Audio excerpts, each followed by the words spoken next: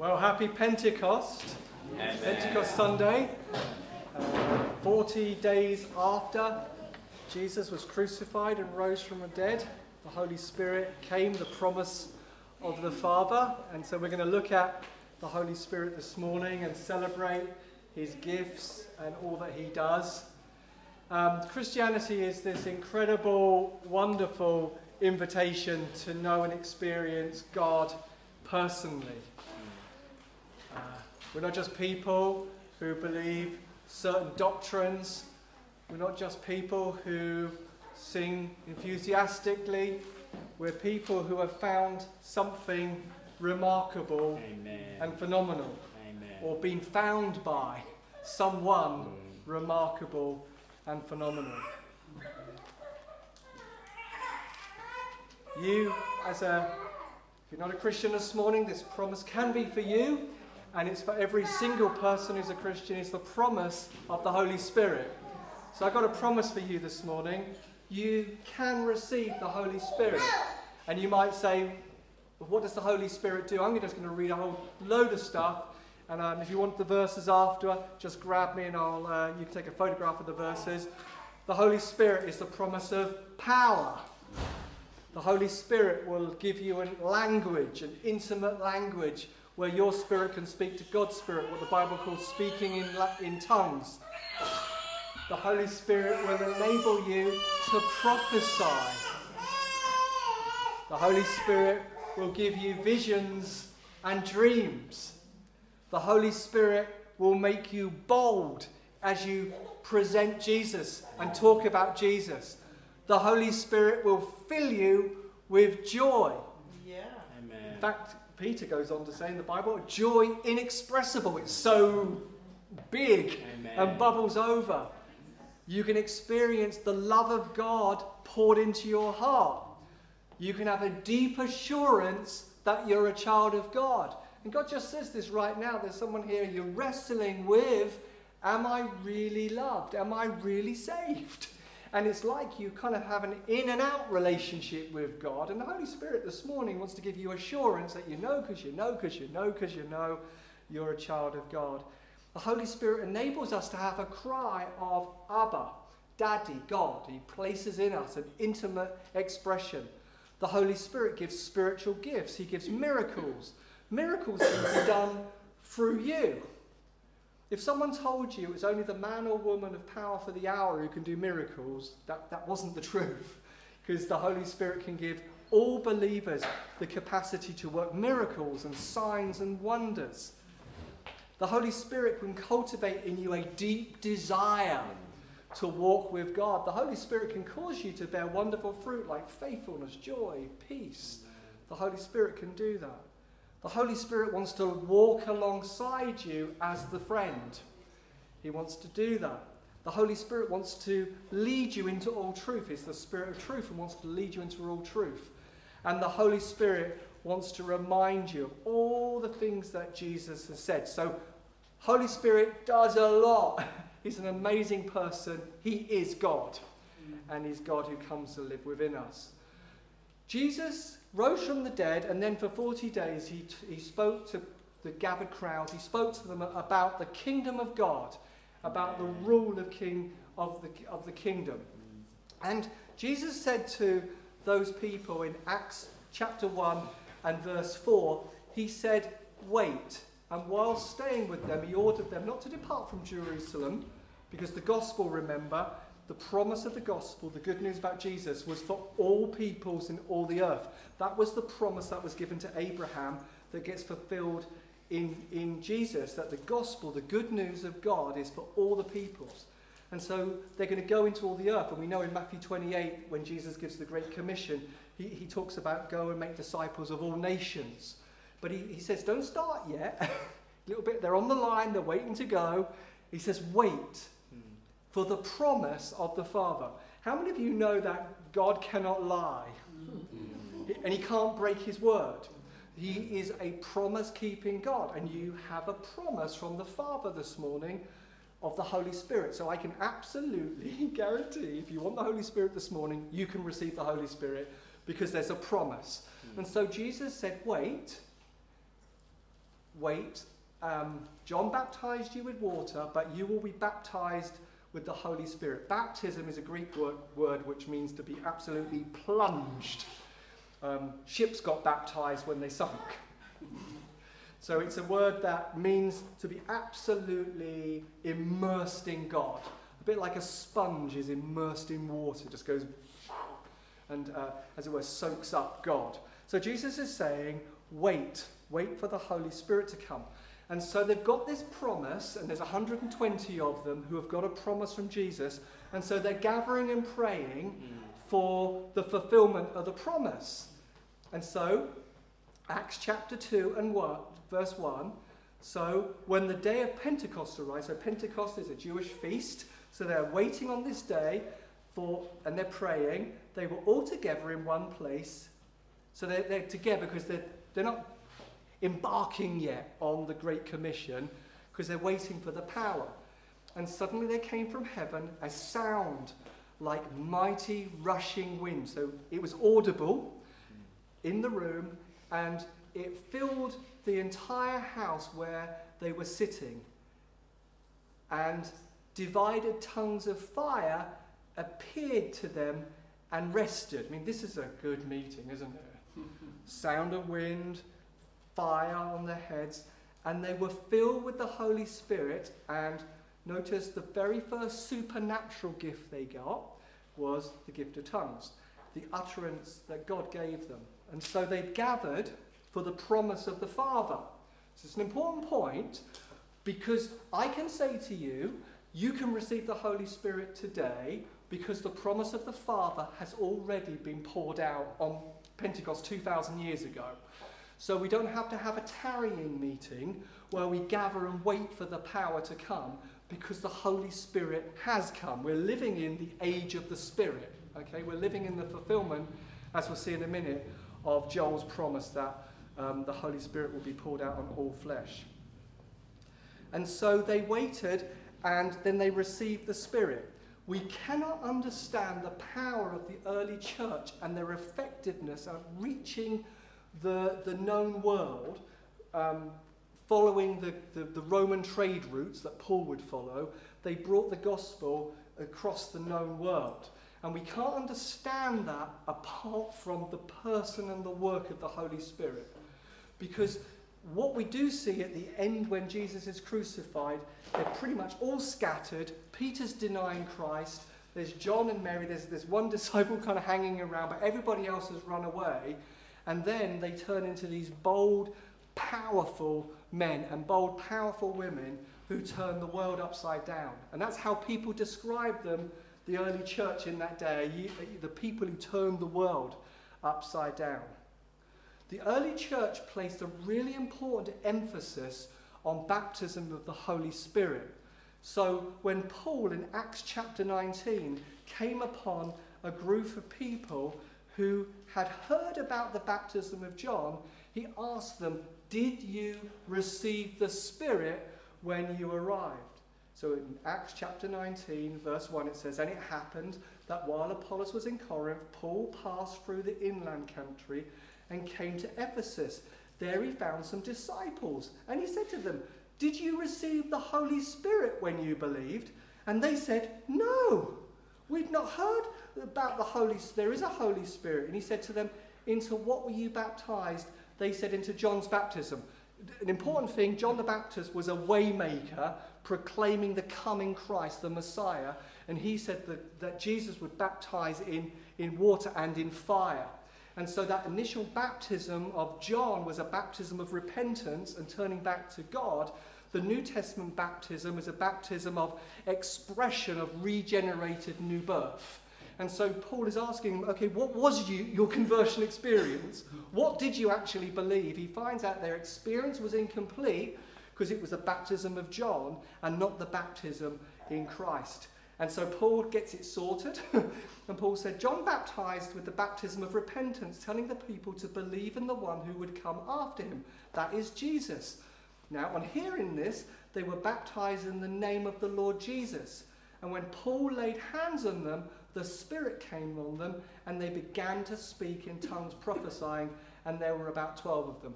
Just an interesting aside, it's possible to be baptized in the Holy Spirit and not speak in tongues. It just seems that most of the time in the New Testament, the first sign of baptism in the Spirit was the speaking in tongues. We don't want to make a rule about it, but I'm just thinking if he's got something for me, I want all of it. And so the very first question Paul asked was, have you been baptized in the Holy Spirit? Really important question. And this baptism in the Holy Spirit isn't just a one-time event. Now, I can point you to when, where, how it happened. But I want to be baptized in the Holy Spirit and draw on him every day of the week. Amen. It's not a one-time event. Amen. So we can see in Ephesians 5:18, Paul uses this Greek present continuous tense to say, go on being filled with the baptism of the Holy Spirit. Go on being immersed in God. Ephesians 5:18. And he says, do not get drunk with wine, for that is debauchery, but be filled with the Spirit. Just as an aside, it seems to be he's saying that actually the effects of the Holy Spirit can look like the effects of being drunk with alcohol, where someone loses control, becomes sometimes overly joyed, and sometimes negative things happen too, but there's a sense in which being immersed in alcohol takes over a person, and they enter into a kind of state of partying. He's saying, don't be drunk on wine, be immersed in the Spirit, which is why then Peter says it's joy inexpressible and full of glory. So do not get drunk with wine, for that is debauchery, but be filled with the Spirit, addressing one another in psalms, hymns, and spiritual songs, singing and making melody to the Lord with your heart. And that be filled with the Spirit is present, ongoing, continual sense. Not, I remember getting baptized in the Holy Spirit in 1987. It's not just you can point to one event. Brilliant that you can. Fantastic that you can. But go on being filled with the Holy Spirit. Go on being filled. And we see that in Acts as well, that they went on being filled with the Holy Spirit. So in Acts chapter 4 and verse 30, we see an encounter where the place where they were meeting got shaken. And remember, this is when the apostles, the disciples have been told, no, don't any longer tell anybody about Jesus, which they were really excited about because it meant, woo, we're enjoying some of the pushback that Jesus enjoyed and we're like him. And so they've come back, and they pray this, and now, Lord, look upon their threats. I mean, these are real threats. I mean, these guys can imprison you, they can execute you, they can crucify you. It's serious. And Peter says, look at their threats. And now, Lord, look upon their threats and grant to your servants to continue to speak your word with boldness. Word there is logos. Jesus is the logos of God, 1 John. Jesus is the word of God. So in other words, they're saying, help us to keep proclaiming with boldness who Jesus is, what Jesus has done, that Jesus is alive, that Jesus is God, that Jesus is glorified, that Jesus is the Lord of all, and that Jesus is the suffering servant that is pointed to from Isaiah, that Jesus is the way, the truth, and the life. And then he says, while you stretch out your hand to heal, and signs and wonders performed through the holy name of your servant Jesus. And when they had prayed, the place where they had gathered together was shaken. That's physically shaken. That's the building is shaking. It means the walls are shaking. Again, that's a good meeting to be in. But God, if you want to shake the walls, please don't do any damage. Just as an aside. Or you can if you want to fix it after. That's another miracle you're very free to do. And they were filled with the Holy Spirit, and then they continued to speak about Jesus, the Word of God, with boldness. So it's not a one-time only experience. They experienced it at Pentecost, and now they're experiencing it again because they need it, because they've had some pushback. Amen. And we need it when we have some pushback. Amen. We need to be refilled. Yes. So in Acts, so it's an ongoing reality. They were going on being filled. But the other thing to say is, from the accounts in Acts, conversion and coming to know Jesus as Saviour and baptism in the Holy Spirit are not necessarily happening at the same time. Now, you can't say Jesus is Lord without the Spirit of God. That's true. It's a work of the Holy Spirit. But baptism into the Holy Spirit that gives power and the gifts doesn't necessarily happen all at the same time. Amen. So we've got some evidence of that in Acts chapter 8 and verse 14. Amen. And this is where the Samaritans have believed in the good news of Jesus and were clearly converted, but they hadn't yet responded, hadn't yet received the Holy Spirit, but they had been baptized in water. Acts chapter 8 and verse 14. And now the apostles at Jerusalem heard that Samaria had received the word of God. They'd received the news about Jesus. And he sent them Peter and John, who came down and prayed for them, that they might receive the Holy Spirit. For he had not yet fallen on any of them, but they had only been baptized into the name of the Lord Jesus. So they'd been born again of the Spirit, they'd been baptized in water, but they hadn't yet been baptized in the Holy Spirit. The early church placed a huge emphasis on this. Have they been baptized in the Holy Spirit? So they came along and they prayed for them and they received the Holy Spirit. Because it's the promise of the Father and it's already happened. So they were clearly converted, then they received the Spirit. And Paul is another example of somebody who has an encounter with Jesus, is clearly born again, but then receives the Spirit 3 days after his initial conversion and coming to Christ. So in Acts chapter 9 and verse 17, and Ananias departed and entered the house. So this is Paul. Do you remember he was persecuting the church? And he was sent by the Pharisees with letters to throw Christians into prison. And on his way to Damascus, Jesus appeared to him and said, "You're persecuting me. Why are you doing that?" He has an encounter with Jesus. He gets knocked off his donkey, which I would say is all of us need a time to get knocked off our donkey. It's a good thing to get knocked off your donkey, that we come in that sense of, well, he is the Lord. Amen. He is the Lord. And Paul was really enthusiastic about serving God, and he realized actually I got it all wrong. He needed a radical encounter with God who showed him where he was wrong, and he saw Jesus and came to Jesus. So Ananias departed and entered the house. This is where Paul is staying. Laying his hands on Paul, he said, "Brother Saul," because that's what his name was before, "the Lord Jesus, who appeared to you on the road by which you came, has sent me so that you may regain your sight," because he'd gone blind in that moment, "and be filled with the Holy Spirit." Immediately, something like scales fell from his eyes and he regained his sight. Then he rose and then he was baptized in water. Can you see that the order is so... He comes to Jesus, he gets baptized in the Holy Spirit, then he gets baptized in water. The Samaritan believers got baptized, they came to Jesus, got baptized in water, then they got baptized in the Holy Spirit. The Ephesian believers seem to get everything all at once. They hear about Jesus, they come to Christ, get water baptized, and they get baptized in the Holy Spirit in a kind of, it all seems to take place. So the main thing is, it doesn't really matter the order. The main thing is, are you baptized in the Holy Spirit? So, sometimes it can happen all at the same time.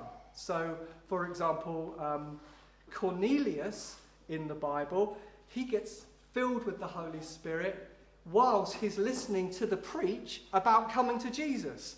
So that's an example of another thing where God kind of messes with the whole thing and blows it all up. Acts 10:45, Peter is speaking and he's saying, remember Cornelius? He's the guy who was a devout Roman and he's a God-fearing man, but he doesn't yet know Jesus. And Peter is a really good Jewish guy who doesn't yet understand that God's heart is for the gospel to go to all peoples, not just Jewish peoples. And he has that open vision where food comes down from heaven and God says to him, "Go, kill and eat." And then Peter says, "Look, I've never eaten anything that's not kosher, or I've never eaten shellfish or pork or dietary things that the Old Testament says." And then God says, "Don't call anything unclean that I call clean." And next thing you know, there's a knock on the door and Cornelius, this Roman Gentile, is inviting Peter to come and explain who Jesus is. And in that moment, it's clear that the gospel is for all nations, and it's opening up to the Gentile world, which is Amen. really good news for us, isn't Amen. it? That the gospel was opened up. And so Peter is just explaining to them about who Jesus is and what Jesus did and how Jesus died and how he rose again. And while Peter was saying these things, this is God interrupted. Who would have thought it? He's interrupting, and maybe right now, why wait to the end to be baptized in the Holy Spirit? Open your heart right now. He'll fill you even as I'm speaking. We don't have to wait for the end. Cornelius didn't wait for the end. These things, while Peter was saying these things, the Holy Spirit fell on all who heard the word. And believers from among the circumcised who had come with Peter were amazed. Because the gift of the Holy Spirit was poured out even on the non-Jews. Amen. This is an amazing moment because the gospel is breaking out. And they were hearing them speaking in tongues and exalting God. And then Peter declared, can anybody withhold water for baptizing these people? For they've received the Holy Spirit just as we are. Peter's telling about Jesus. In the middle of telling about Jesus, the Holy Spirit falls on everybody. They're getting filled with the Holy Spirit. They're getting the gift of tongues. And then he's saying, well, they need to be baptized in water. Again, it all kind of blows up. I got baptized in the Holy Spirit and I hadn't even decided I wanted to follow Jesus yet. I was in the process of considering, do I want to? So he baptized me in the Holy Spirit in the beginning of May 1987. The end of May, I said yes, which I think he considered I was already yes. And then in June I got baptized. So he kind of moves it all around. So, do you have a promise that's similar? Acts 2:38. So this is at Pentecost. He's talking to all the people. And he says in Acts chapter 2, verse 38, repent. Repent is change your mind. You're repenting. Every time you change your mind, that's repenting.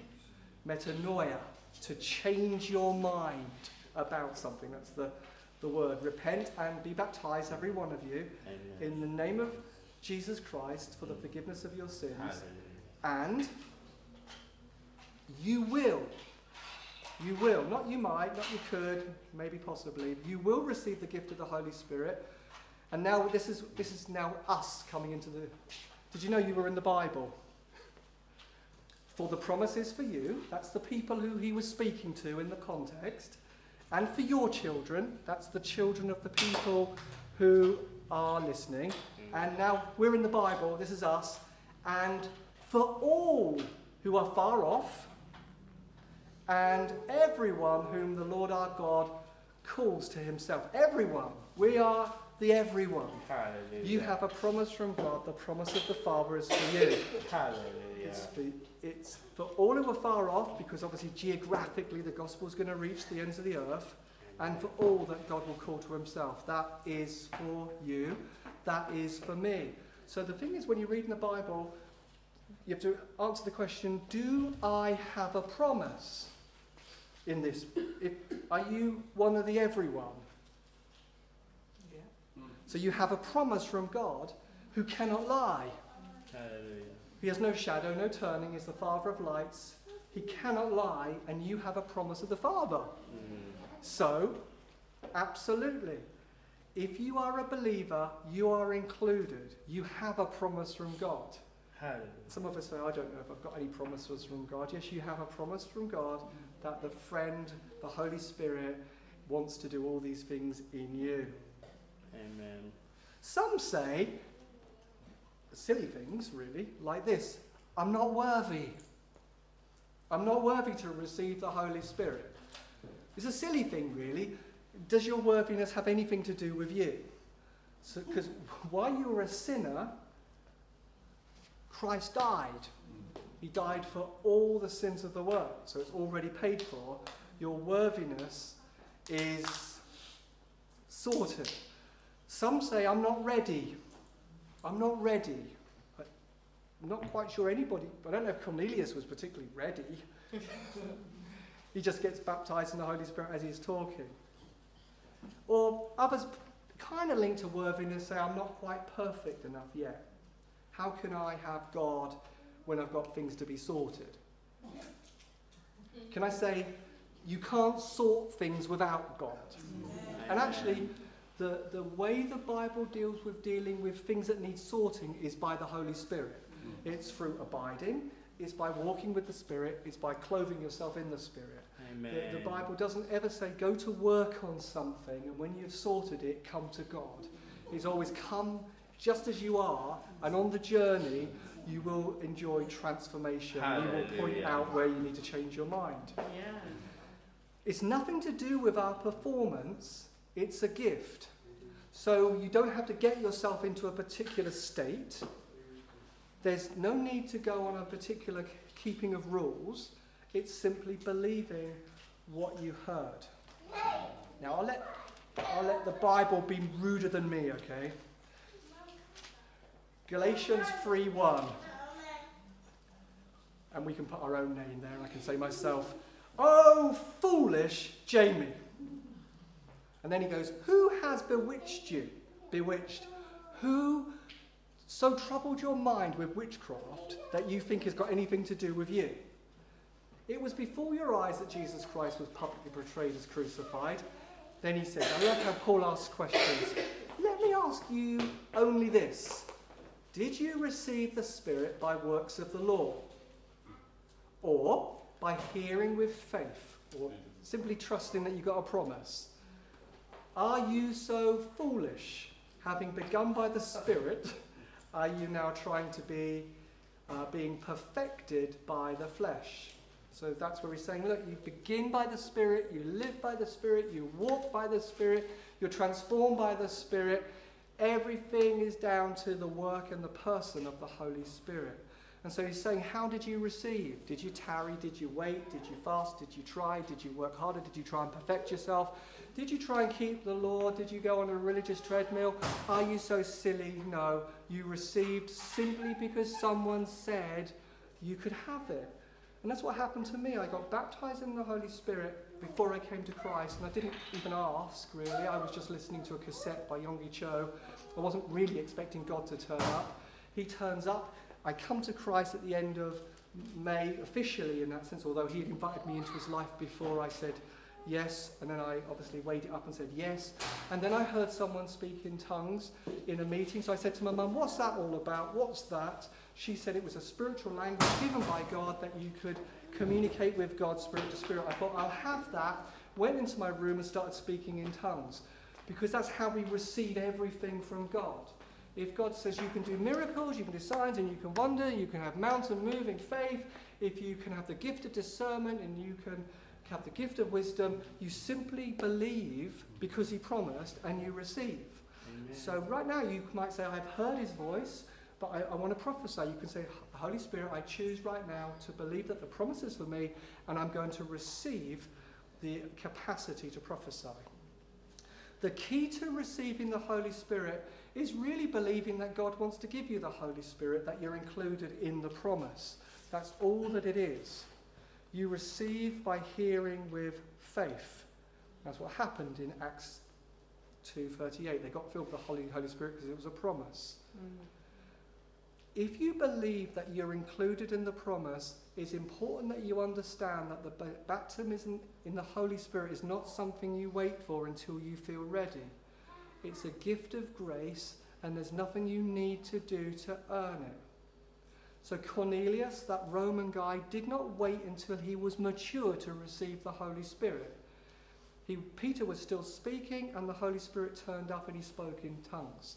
The Ephesians in Acts 19 were dripping wet after being baptized in water, and they were just filled with the Holy Spirit.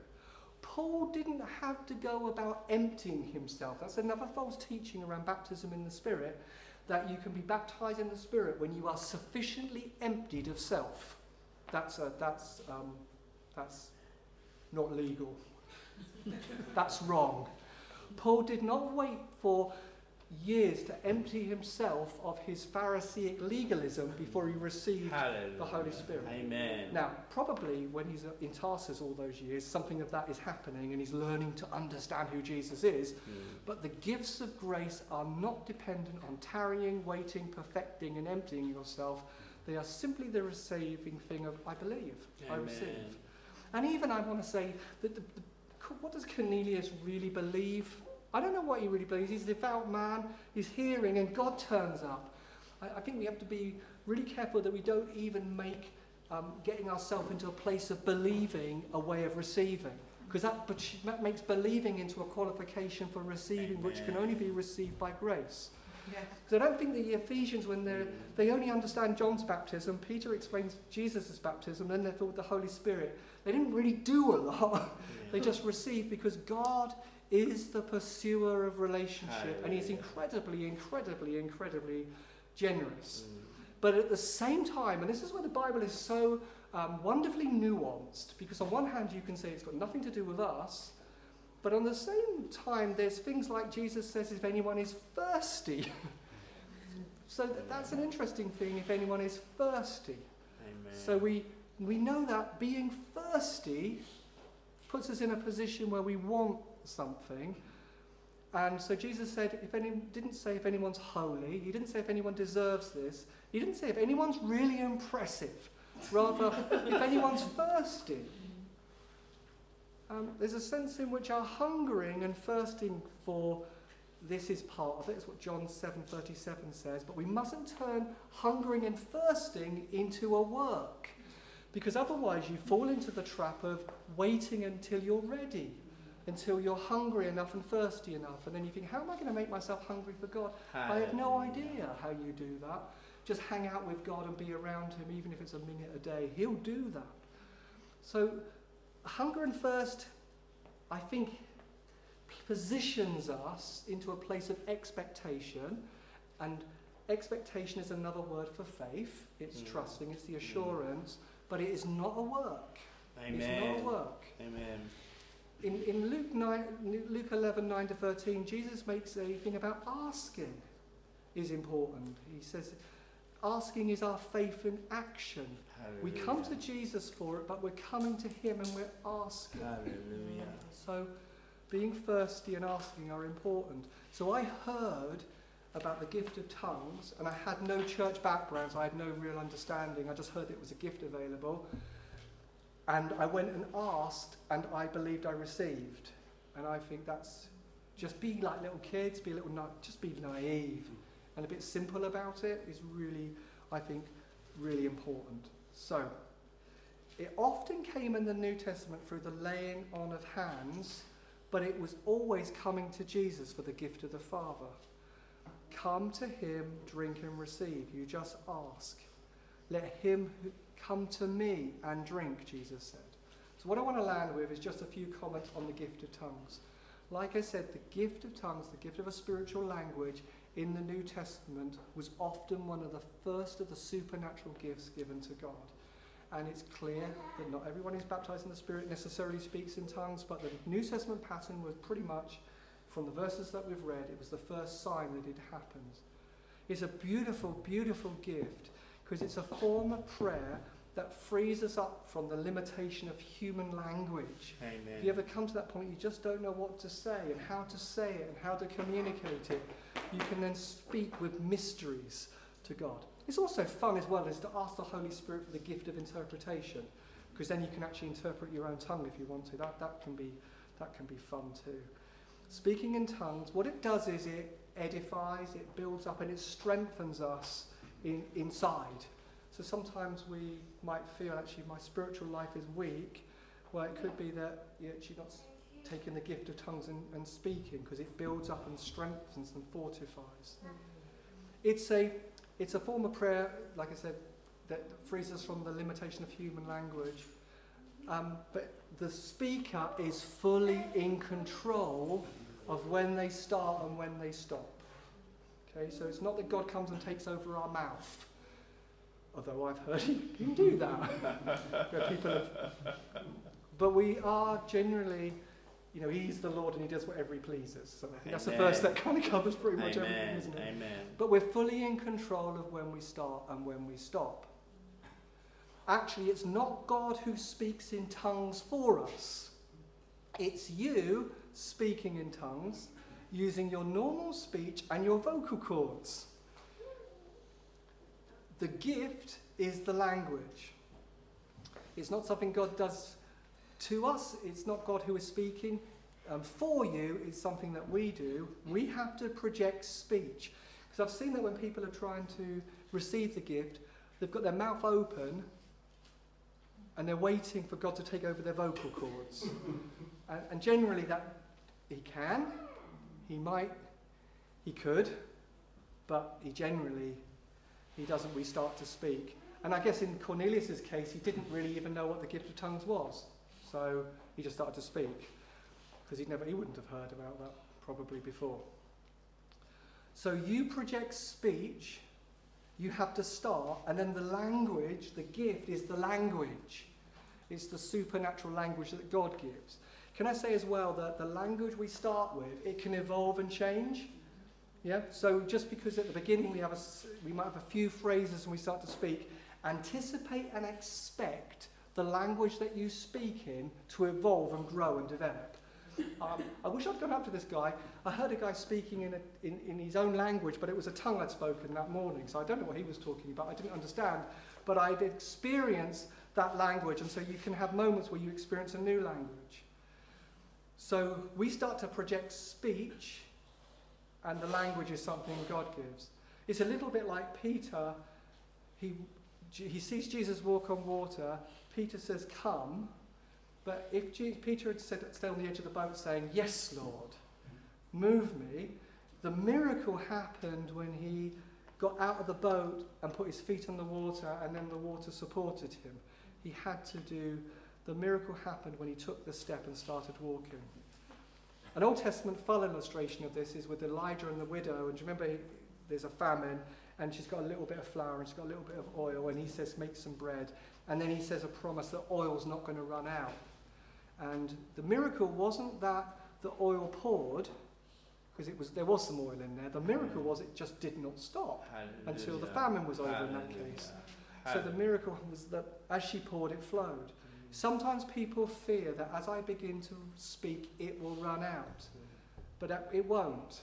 And I think one of the tragedies for us believers is such a powerful gift of God gets neglected and forgotten. And it gets rusty, and we just need to bring it out of the cupboard because it was still there and it will flow again. It says that in Kings, when she poured it out, it began to flow. And the oil went over the lip of the pot. And the miracle was, as it started to pour, it continued. It's the same with tongues. We start with the little, and the more we speak, the more it's given. Pour out the little you have. That as you receive the gift, you'll feel a sense of there's a couple of phrases on your lips. Begin to articulate them and speaking. The step of faith is to open your mouth and begin to speak. Amen. The wonderful miracle is God will fill that with the gift of language.